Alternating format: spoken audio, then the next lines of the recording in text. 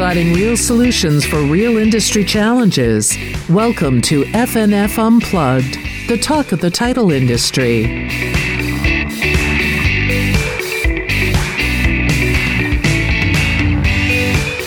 Well, thanks for joining us here today on another installment of FNF Unplugged.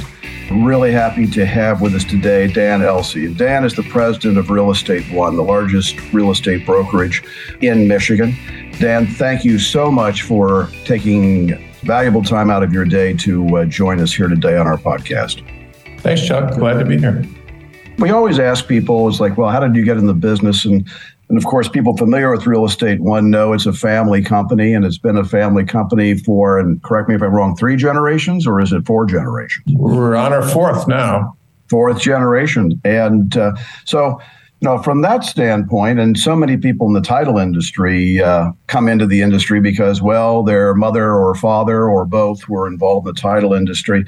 But can you give us some background, how you chose to become part of the family business? Not everybody whose parents are in a particular line of work follow in that line of work. But when you got out of Michigan State, go Spartans, what made you decide to follow in the family footsteps?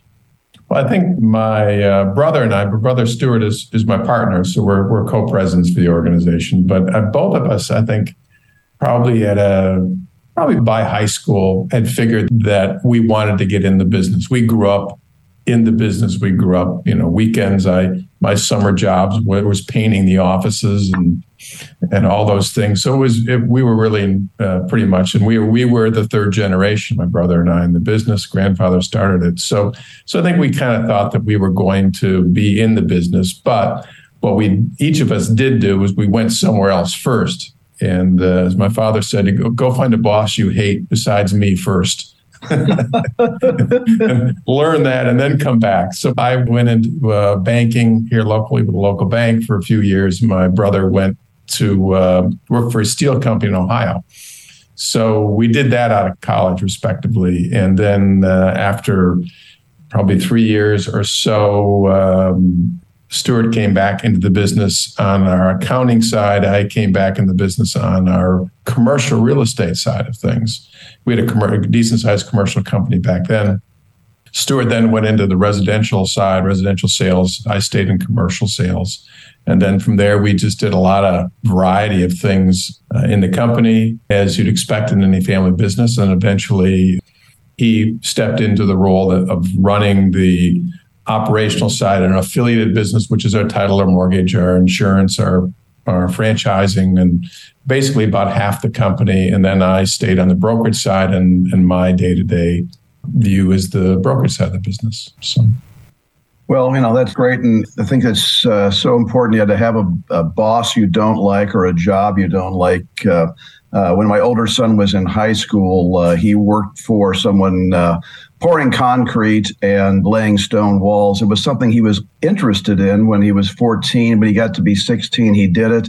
And I asked him when the summer was over, so what did you learn, while you were doing this, thinking he'd say how to lay a dry stone wall or pour concrete or whatever. What did you learn from this? And he said, what I learned is I never want to do this for a living.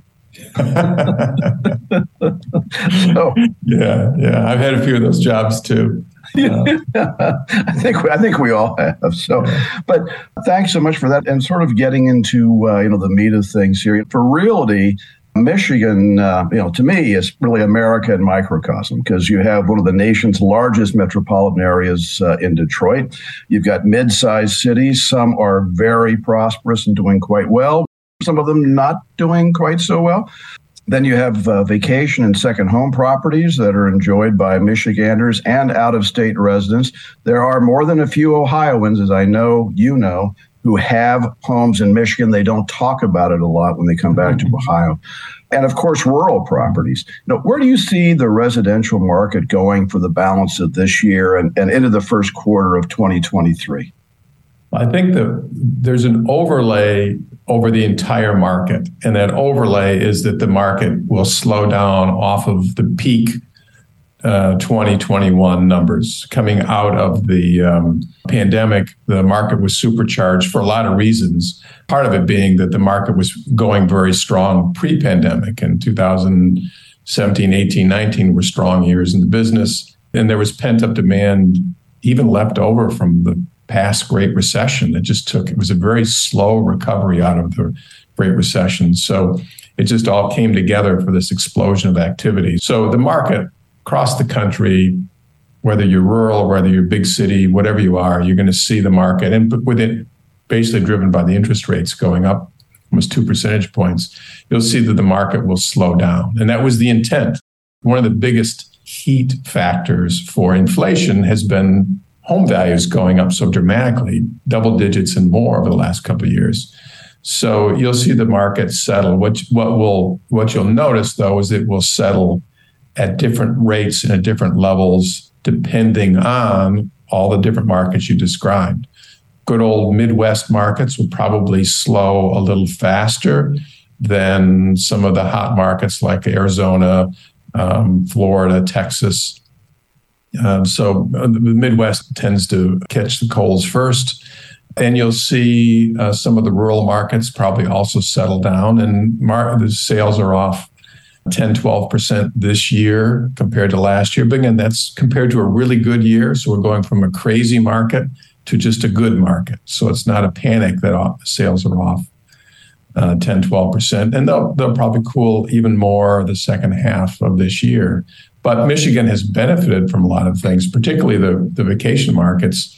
One of the bright spots, if you can call them any bright spots within the time of the pandemic, has been that people have discovered from outside of Michigan have discovered Michigan. Not only the Ohio people, but California, New York, Texas, Florida, Missouri have all discovered Michigan as a really cool place to live or to have a second home. So our hottest market 2021 was our Northern Michigan markets offices. That was the hottest in the state. And they're slowed quite a bit this year, but they couldn't continue the pace they were at. And I think that's a permanent thing. I think you'll find that particularly Traverse City, Petoskey market, that Northwest market has been discovered, and that will in the long run help consistently keep that market going strong and has been for a long time. But we have a little extra boost now. It's great to hear that. And in regard to those second homes, of course, God's not making more Lake Michigan shoreline. So that's one of the advantages, obviously, and people moving in from different states and not just from the Midwest. That's a very interesting point, I think, because we see that and hear that in so many other areas of the country, too, for second homes. The Traverse City, with its airport and with its established sort of as a larger city, has drawn the attention more so from outstate, more so than say on the east side of the state, which tends to still be more traditional Michigan and Ohio buyers and sellers. But all boats rose during the last couple of years, regardless of where you were. Well, and I know, new home construction has had its share of challenges with material disruptions, both as to the availability of materials and cost variables that have just swung in wide directions, as well as a shortage of qualified workers. Where is new home construction in Michigan? We've seen some recent numbers that builders are retreating a bit from building new homes across the country. But of course, that's a national number. What are you seeing as far as new construction in Michigan? In Michigan, the builders that we've spoken with are becoming cautious, and they're retreating more as a reaction to their activity levels slowing. And it's not that it's a hard break stop, but they're used to, like a lot of sellers, used to lots of people stopping in open houses and opening a subdivision and getting lists, people in line. And that's slowed down pretty quickly. And I think for the most part, I don't think builders are used to seeing it slow down as fast as it did in a couple of months. Usually that slowdown takes 6-8 months, and they've seen that slow down in a couple of months. So they're a little worried. They still have the scars from the Great Recession. So I think you'll see builders to be pretty cautious building, and certainly building spec and building properties. Now, Michigan is underbuilt, not as underbuilt as other parts of the country. Michigan is not a high population growth market. compared to the Southwest and South. But still, we were underbuilt. So, I guess the silver lining in that is that they'll probably pull back. And where it hurts the most, actually, is the pullback will probably be more in the more affordable new construction, because those are the thinner margins and the easiest ones to cut. So I think we'll see that for the next 18 months or so will slow down. But it doesn't mean the builders are going to go away or the demand's going to go away. I think it'll just be, we're just kicking that demand can down the road a little bit. And you'll see a nice burst of activity, maybe second half of next year or into 24.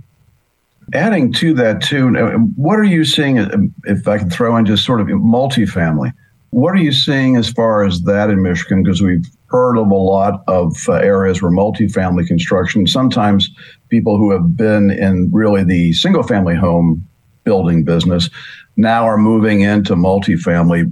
What are you seeing there at your company as far as multifamily sales and then perhaps new construction? Well, from our side, what we see for the multifamily side of the condo side, the home sale versus rental, and the demand there for that product is the construction is still below demand. That's the sweet spot of baby boomers downsizing from their colonials to a condo. And that demand is strong, will remain strong probably for the next 10 years. So, and that's underbuilt. Particularly the ranch condo product. So if that slows, it'll be a temporary slowdown because demand is still there waiting. For multifamily apartments, multi-unit apartments, we don't track that as closely because it's not something that we do. But in terms of speaking to people in the industry that are doing that and hearing that, I think, again, that's probably closer to being supply and demand matching, because the multifamily has been pretty strong across the country in terms of new construction. There's a lot of capital being put towards multifamily apartment rental construction. So I don't know that's, there's even a chance in some markets that you might find that might be a slight overbuild for a few years there. But we haven't seen that in Michigan, though. That's other parts of the country. And shifting gears here just for a minute, company culture is so critical in building and maintaining an energetic corporation. And we've heard that from people in all walks of business, not just in the real estate industry. And you all have built and managed a company that continues to grow and prosper in the face of a lot of market challenges and changes. When I heard you speak a couple of weeks ago at Michigan Land Title, you brought up the fact that the recession in Michigan, the Great Recession, really started in 2006, not in 2008. And I was spending a lot of time in Michigan, and I was seeing that at that time. But how important is culture in that? And are there examples of things that you've done that you could share that might, that would lead to adding strength in anybody's company as well as yours? Sure. Every organization has some level of culture, and ours has grown out a lot of seeds going back to my grandfather's when he started in 1929. He started as a real estate brokerage business focusing on salespeople, and he was a very sales associate centric view of the world, and it passed on to our father, and then to Stuart and to me, and then our children who are on the business. So you start with that feeling, that family feeling of taking care of your organization and worrying about the success of everyone in the organization. So that's the culture piece, and then think of in that the natural processes. What are the things that come as a result of that? How do you view your business? How do you view the day-to-day things? So we try to do every little things from birthday cards and our birthday cards are not off the shelf. We create unique cards that talk about culture and silly pictures of Stuart and me as kids and in our birthday parties and things. And we do we recognize anniversaries. We'll send just random gifts to all of our employees every month. Little things like we found a great umbrella that was really a nice umbrella, but people don't think about umbrellas. And we sent umbrella to all of our employees. And it just so happened the day that the umbrellas were delivered to their homes, it rained that day. So they really appreciated getting their umbrellas. So we have a convention every year. We bring everyone together, and a lot of things that probably subtle things. So we just try to get out, and I spend most of my day in our branches. It's a little different now. We spend most of our day on Zooms more than anything else, talking to our salespeople. But a lot of it is that visibility and communication, and basically every day being present, being there. And as I said earlier, worrying about your people, worrying about their success and their where they're going in their lives. It's such a great point, just caring about the people that you work with. And I know that you and Stuart are very accessible. And I remember a couple of years ago working with Tom Lico, the president of Capital Title there, where Tom, and for those of us who know Tom and for those who don't, Tom really would like to be a stand-up comedian. Yes, does stand-up comedy in his spare time, which I don't know when that is. But he did a taping, I remember, where he used cardboard cutouts of you and Stu, and that he was interviewing the cardboard cutouts. And of course, the cardboard cutouts didn't respond to any questions. And so Tom had great fun with that for, as I recall, about a 10-minute taping. And then that was sent out to all the employees. But I thought that was great. And the fact that you and Stu are happy to participate in that. I think that means so much to people because it really provides connectivity, don't you think? It does. It does. We spend a lot of people, time, resources, not just money, on our foundation, our Real Estate One Charitable Foundation. That is if companies haven't done that, have not spent the time to create a community effort program, whether it's specifically a charitable foundation or some piece, that really helps galvanize everyone. We have at least an event a week probably throughout our network, maybe even more than that, of some group somewhere doing something for some community. And since we're a community-based industry and business, the more we can do to support everything from Forgotten Harvest to Special Olympics to a specific individual that had a hardship or family in a particular neighborhood. And I think that's made a big difference in our culture. When you join our organization, there's sort of an expectation that you're going to give back to the community. And I think that just sets a view that's very helpful. That's just incredible. And again, sort of, shifting gears. So I don't want to take up all of your day, but we all know that, realty has probably never been in the national conversation as much as now. We had the Department of Justice action with NAR. There's litigation about commission rates continue to drag on. Discussion about realty's role in fair housing initiatives and home affordability. Those are a lot of topics. Some are combined, some aren't. But what are your thoughts about these issues, and what impact do you think they'll have on realty in the near future? Our industry is going through like every business is going through a significant evolution. And it starts with technology. We talk a lot about technology and probably get tired of talking about it, but it starts with that, and that the transaction and the process of buying and selling a home is becoming much more efficient. And that leads to some positive things in terms of more people having access to capital, more people having access to homes. So it helps a little bit in the process, and maybe more than a little bit in terms of giving people access to housing, in terms of the Fair Housing Initiative and people having access that didn't have before, and affordability. Now, the last couple of years, the housing affordability piece has been really tough because values have jumped so dramatically. And on the fair housing side, I think we have to be very diligent and focusing and keeping that in our forefront of how we approach the business, and continuing with those dialogue and conversation and viewing how people have access, and whether it's appraisal equality, all those issues need to keep focusing on it, because we're making progress, and sometimes you can be lulled into thinking, well, things are doing great, but we still have affordability gaps. We still have gaps between who can afford a home and who can't. So that's an ongoing, diligent effort that our industry has to participate in. And I think NAR has done a very good job of that. And that's something they should be proud of. In terms of the other issues, the commissions and all of that, I see that more as an overall market-driven push. And yes, the lawsuits and things may push things along a little faster, but the reality is that our industry is more efficient. You can transact quicker than you could before, going back 10 years even or longer. So that efficiency translates into some cost savings at some point.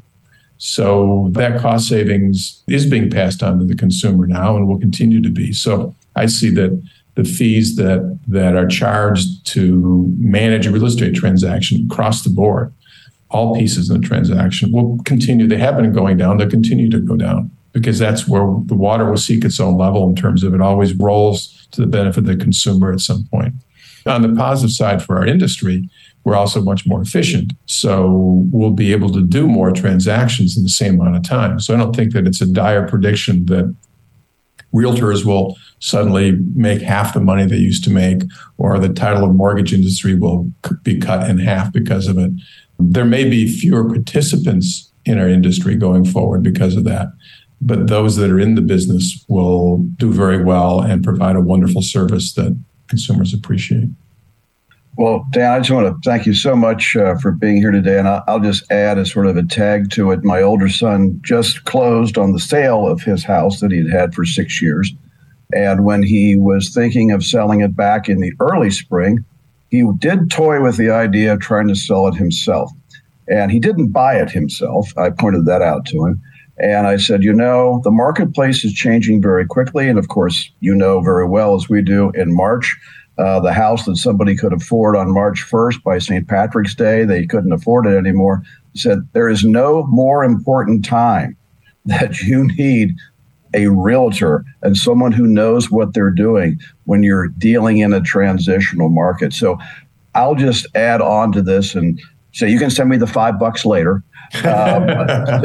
But now is the time that never has there been a time where the expertise of a good real estate agent broker have been more needed. So I just want to add that and say that was something you didn't know I was going to say. Well said. That's any market shift. That's when the expertise of anyone shines the most. Thank you. You're right. Right on target. Great. Well, thank you so much for joining us here today. And thanks to all of our listeners for joining us on another installation here of FNF Unplugged. And we hope that everybody has a pleasant day.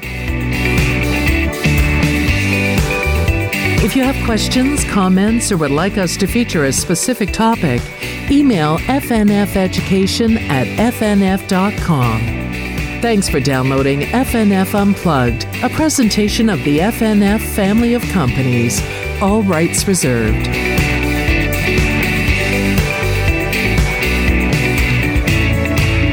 This podcast is being provided for informational purposes only. The podcast is not a comprehensive overview of the subject and is not intended to provide legal or financial advice or an endorsement of any product or business. The views expressed by podcast guests are their own, and their appearance on the podcast does not imply any endorsement of them or any entity they represent, including Fidelity National Financial or its directors. Please seek legal or financial advice before taking any action on the matters or products discussed herein.